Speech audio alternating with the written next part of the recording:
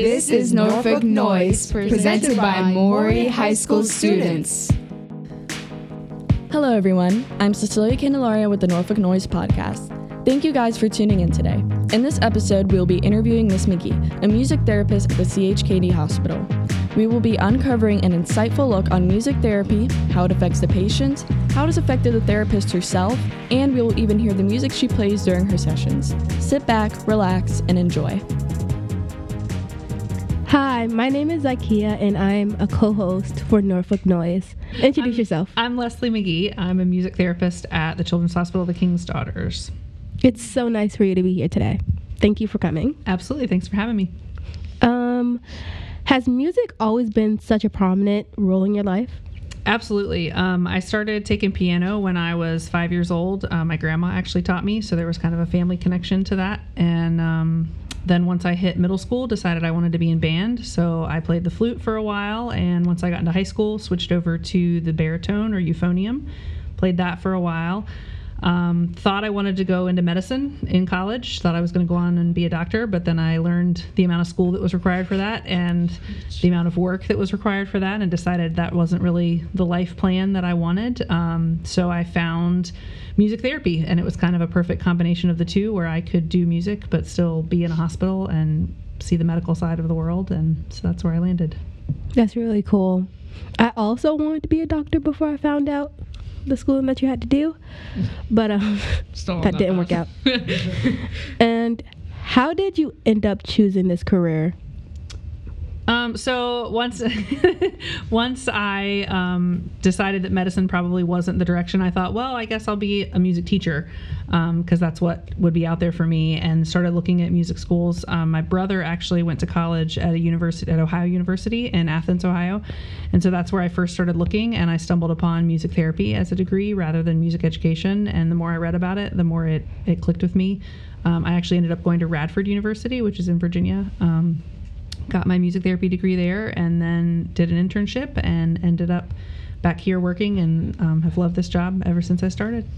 How long have you been doing it? I've been at CHKD for 17 years, and I'm actually an employee of Norfolk Public Schools, but we have a school program in the hospital. So that's really cool. Yeah.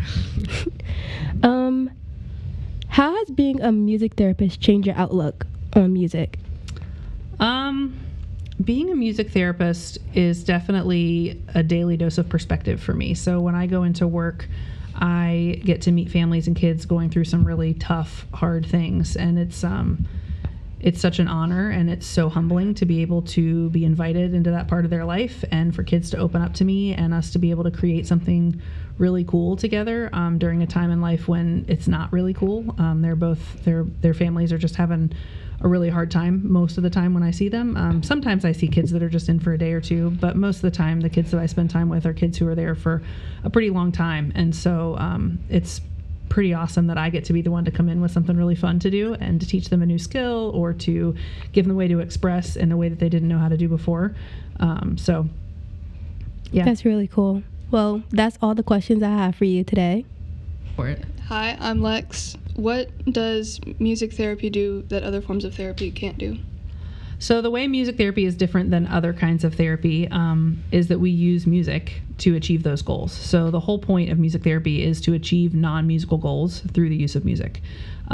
So we're trained to see what a client's needs are. So it could be similar to a physical therapy goal or a speech therapy goal, or maybe even a talk therapy, like an emotional therapy goal. And our process is to find a way to use music to address that. So if it's a physical therapy goal, maybe they're working on standing endurance. They've had an accident and they need to work on building that endurance to stand. So maybe we're playing music while they're working on standing, which sounds so simple, but oftentimes, especially in kids, they will stand for 2 to 3 times longer if they're occupied in something that they like versus something if they're just being asked to stand up, right? And all of us, that's similar to exercise, right? If we have good music to listen to, we're going to exercise longer than if we had no music to listen to. So that's kind of how it works with the physical or speech goals. On the emotional side of things, I don't know how you guys feel about music, but music tends to connect with a lot of people on an emotional level. And so when it taps into what you're feeling or thinking, or we can use those lyrics to kind of bring that out and have conversations that might be a little easier to have than just sitting down and asking someone a question about their personal life. So music is kind of like a tripod. You've got the music therapist, you've got the client, and then you've got that third piece of support there on the music, where it's less about me and you, and we can be talking about the music, but really you're still able to express what you want to say. Okay. Are families of the students ever surprised when they find out that they will be receiving therapy? Sometimes it's always an option for them, so it's presented completely their choice if they want to participate or not, and even day to day, it's their choice, and that even in itself is powerful for our patients, because they have very little control over most of what happens in the hospital. I don't know if any of you guys have ever been in the hospital before, but when you get sick, when you have to go to the hospital, you don't get to choose the medicines you take. You don't get to choose whether you go have that test done. You don't get to choose sometimes even what you eat, right? Sometimes you're on a restricted diet. So any piece of choice that we can give to our students, we try that. So not only is music optional, but what kind of music we listen to, what we do in music, if we're going to play instruments, or we're just going to listen, or we're going to make a playlist, or we're going to write a song, or whatever we do. I try to give as many options as possible to those families. So again, it's their choice, but some are surprised that that's an option, especially once they see it start happening, and they see a session start. They're like, wow, this is a thing? Like, I didn't know this was a thing. But most families are pretty excited to be able to do something different and creative and pass some time. How do you ease any anxiety about the process? About the therapy process? Yes. So I kind of put my patients in the driver's seat. I give them the control to decide what we're going to do next. And if we ever hit a point where somebody's uncomfortable, they never have to share. They never have to participate. It's always an option. That tends to take a lot of it off, but also just the nature of music tends to remove a lot of the anxiety in and of itself. Music is naturally calming for a lot of people, especially if it's your preferred music. And so that tends to pull off some of that stigma of like, oh, I have to go to therapy, but it's not really therapy. We're just hanging out and talking and playing music together. Okay. It's my turn. Okay. Hi, I'm Kennedy. I am a co-host and social media director for Norfolk Noise. It's nice to meet you. Yeah, nice to meet you too. How many students do you work with? So it really depends on the day. Sometimes it can be anywhere from 8 or 9. Sometimes it's 1 or 2. It just kind of depends on what my caseload is that day, who's in. Sometimes I'll have a big influx where I'll have like 4 new kids and 4 kids I've already got on roll, and so I have to kind of figure out, who's the priority there and how I'm going to spend time with them. But I do a couple of groups a week with our outpatient students when they're in the hematology oncology clinic getting cancer treatment or blood disorder treatment or whatever they're there for. Right. We have kind of an open room where they can come in and be part of group, and we do both music and art therapy in that room. And then I also have just individual time where I go work with students bedside. So if they get a referral either from a teacher or whoever else, the doctor, nurse, whoever else might be working with them, Child Life, then I'll go by, I'll check in with them, and we kind of develop a plan and go from there. Right. Is there any way you can show some examples of the work you do? Sure, absolutely. So I've got a few songs, and that's actually one of my favorite things to do is to share songs that my kids have done. So with some students, we write songs together. With some students, we just make playlists together. With some students, we play instruments together. Sometimes I do teach lessons of sorts. So I teach a lot of kids to play ukulele because it's a pretty easy instrument to pick up somewhat quickly. Right. So a lot of times I only have kids in the hospital for a couple days at a time. And that short time window, it's a lot to, you can't learn an instrument in 2 days, right? But the ukulele, you can learn a lot about, and you can learn a fair amount of chords for and learn to play a song. And so we start there with a lot of my kids, or piano lessons sometimes I'll do. Right. But again, the goal with those lessons is not strictly to learn the piano, right? Mm-hmm. It's to develop a leisure skill. It's to develop social interaction that you and I are working together while we're learning this. So I have a few songs that students have written. If you guys want to hear them, I'm happy to share. Oh, absolutely. Okay. So these kind of songs, what we start with, and I'm showing them a picture of, or a printout of song lyrics with kind of a fill in the blank on the back. So this is called piggyback songwriting, and I do this with my students again because I have them for such a short period of time. Occasionally I'll have somebody who already has some musical background and musical knowledge and they want to do original songwriting, and we'll do that. But without that background, it's pretty hard to write an original song in just a couple days. Sometimes I'll have students who will build a beat in GarageBand and then rap over it, so they'll do an original rap that way. But for a lot of kids, this is the most accessible way to write a song. So we pick a song, and then I give them kind of it almost looks like Mad Libs, right? With certain words blanked out. And this is just kind of like our bones where we start from. We can always cross things out. We can always add words from this side back over here, but this is just a place to start, kind of a roadmap. So this is what we start with. So this is a song by Rascal Flatts called Stand. I'll let you guys look at it. And then I have kids write it, and it's crazy all the different directions that kids can take this. And I'm going to play you 2 different examples so you can hear kind of the difference. The first is from 2 boys. One was 12 and one was like 15 or 16. And they kind of took it in a more serious, like supportive tone.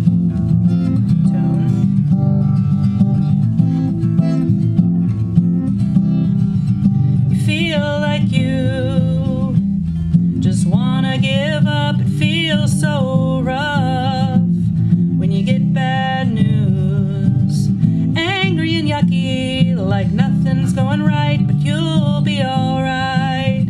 You'll be just fine. 'Cause when you are sick, you need family around. If no one is there, you might fall to the ground on your own. You feel sad, decide you need your friends. You get scared, get confused, upset and discouraged. Then you roar, then you howl. They did a second verse too, but you get the idea. They kind of took it in more of a, what do I need when I'm sick, and what am I feeling in this moment? And it was a really cool moment for them to write together, because they recognized that, we have different diagnoses, but we have a lot of the same feelings about them. We have a lot of the same shared things that I thought maybe I was the only one who was feeling. And then this other one, it's the same song, same outline that I give the kid. This was a group of like 8-year-old girls, and this is what we turned into. The name of it is Booger Laughs.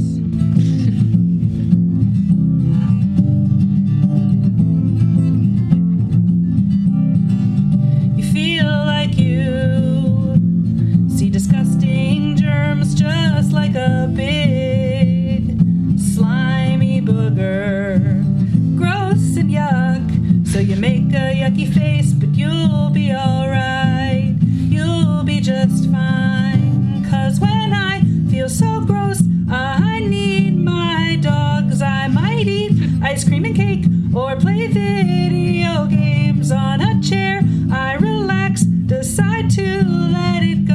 I feel better, I feel happy, do a victory dance, then I laugh,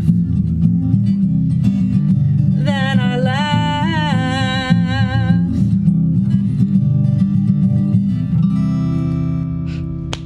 So, you can see that like each song or each group of kids took the song where they needed it to go.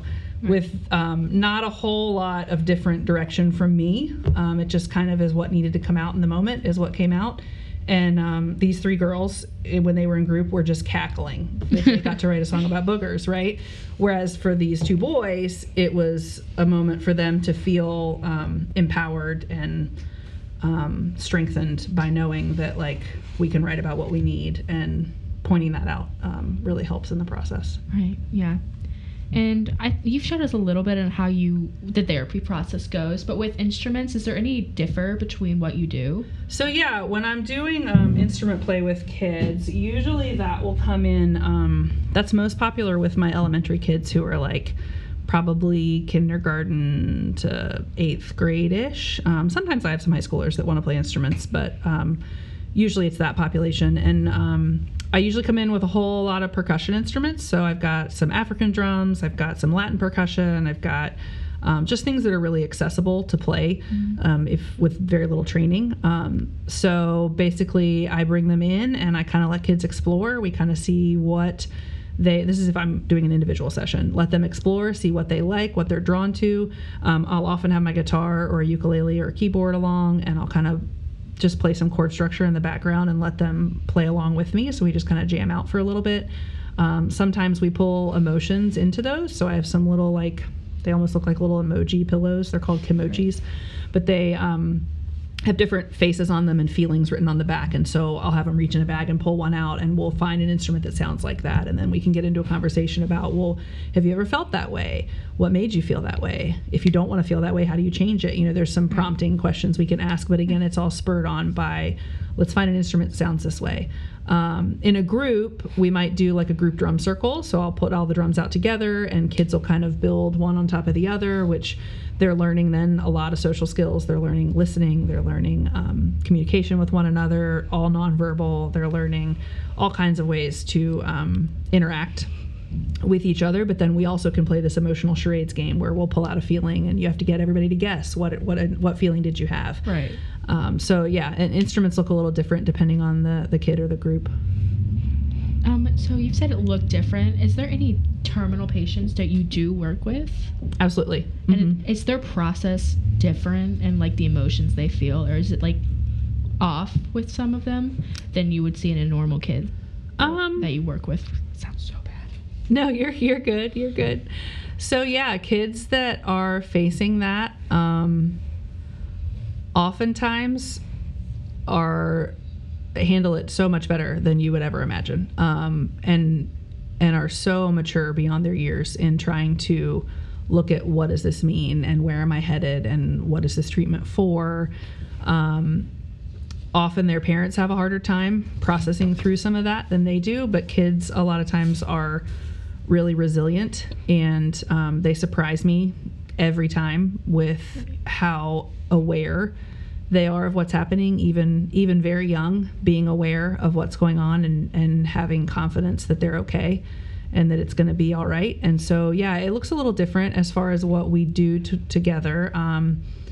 With those kiddos, a lot of times what they need and what they want to do is either to just have fun or to do some kind of legacy building where they're able to leave something for their family. So they're able to create a song, or they're able to create some art, or they're able to create something to leave behind. And so I actually do have a song from one of those patients that she wrote right around this time of year.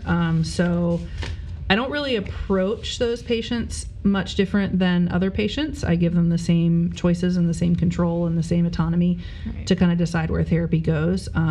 So I present the same activities that maybe I would be presenting to other kids at the same time.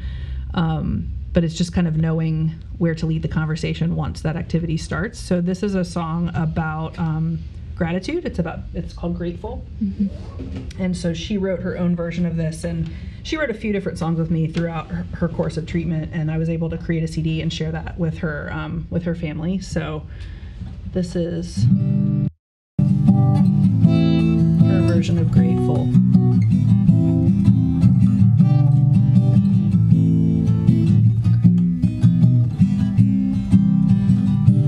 I could write a song about the time the medicine made me sick, and I could write a song about all the scary times like that. But today I choose to write about what makes me smile.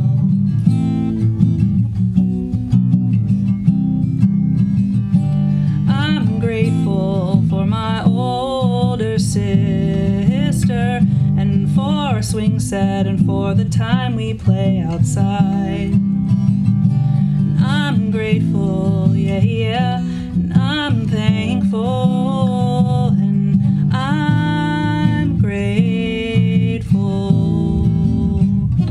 Some days are not so great, or I'm feeling really mad, and then I remember that I have a mom and dad who love on me, 'cause they want to help, they want to make it better, and I'm grateful, and I'm thankful, and I'm grateful.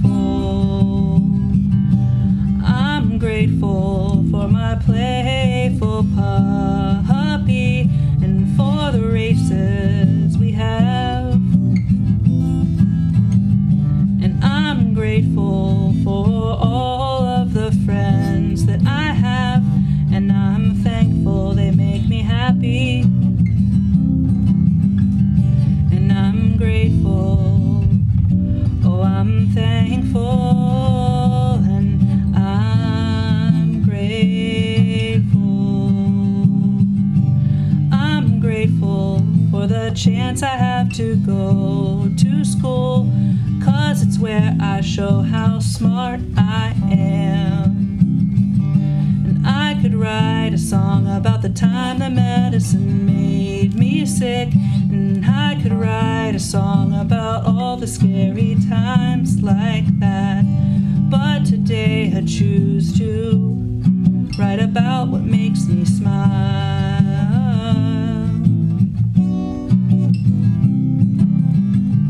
And I'm grateful, and I'm thankful, and I'm grateful.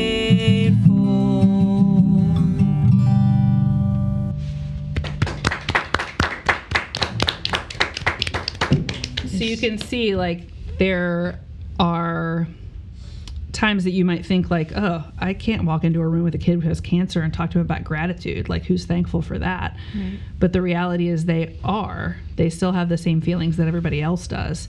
And her being able to express this and leave something for her family means the world to her family, but also was huge for her process to know that she's giving back some of that impact that has been given to her, and that she's able to create something that kind of lives on beyond her.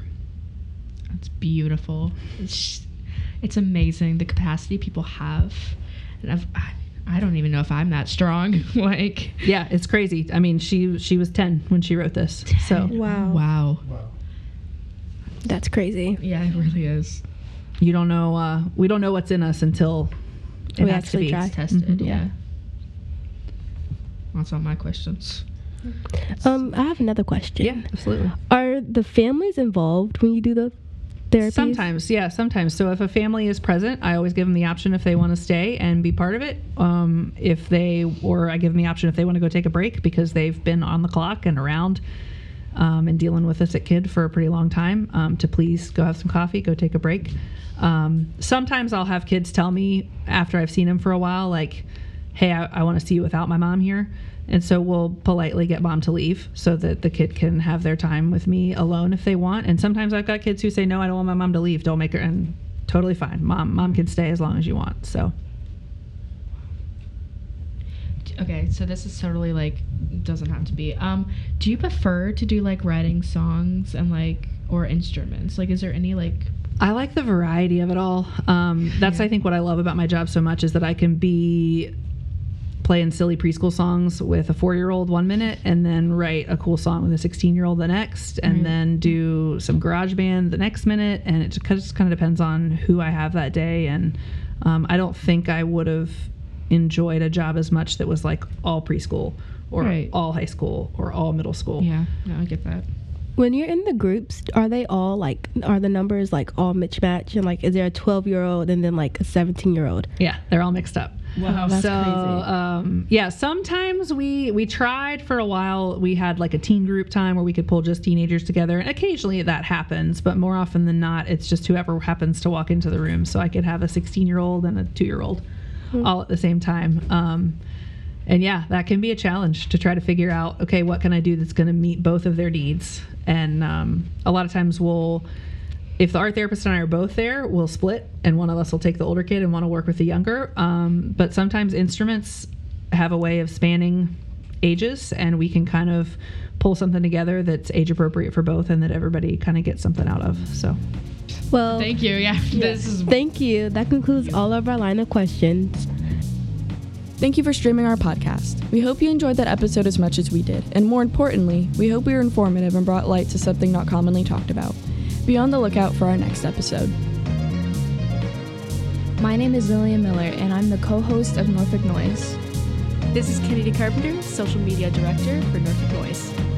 My name is Emily Carpenter Gibbs. I'm the graphic designer and social media coordinator for Norfolk Noise. My name is Jay Crandall. I'm a music producer and audio engineer for Norfolk Noise.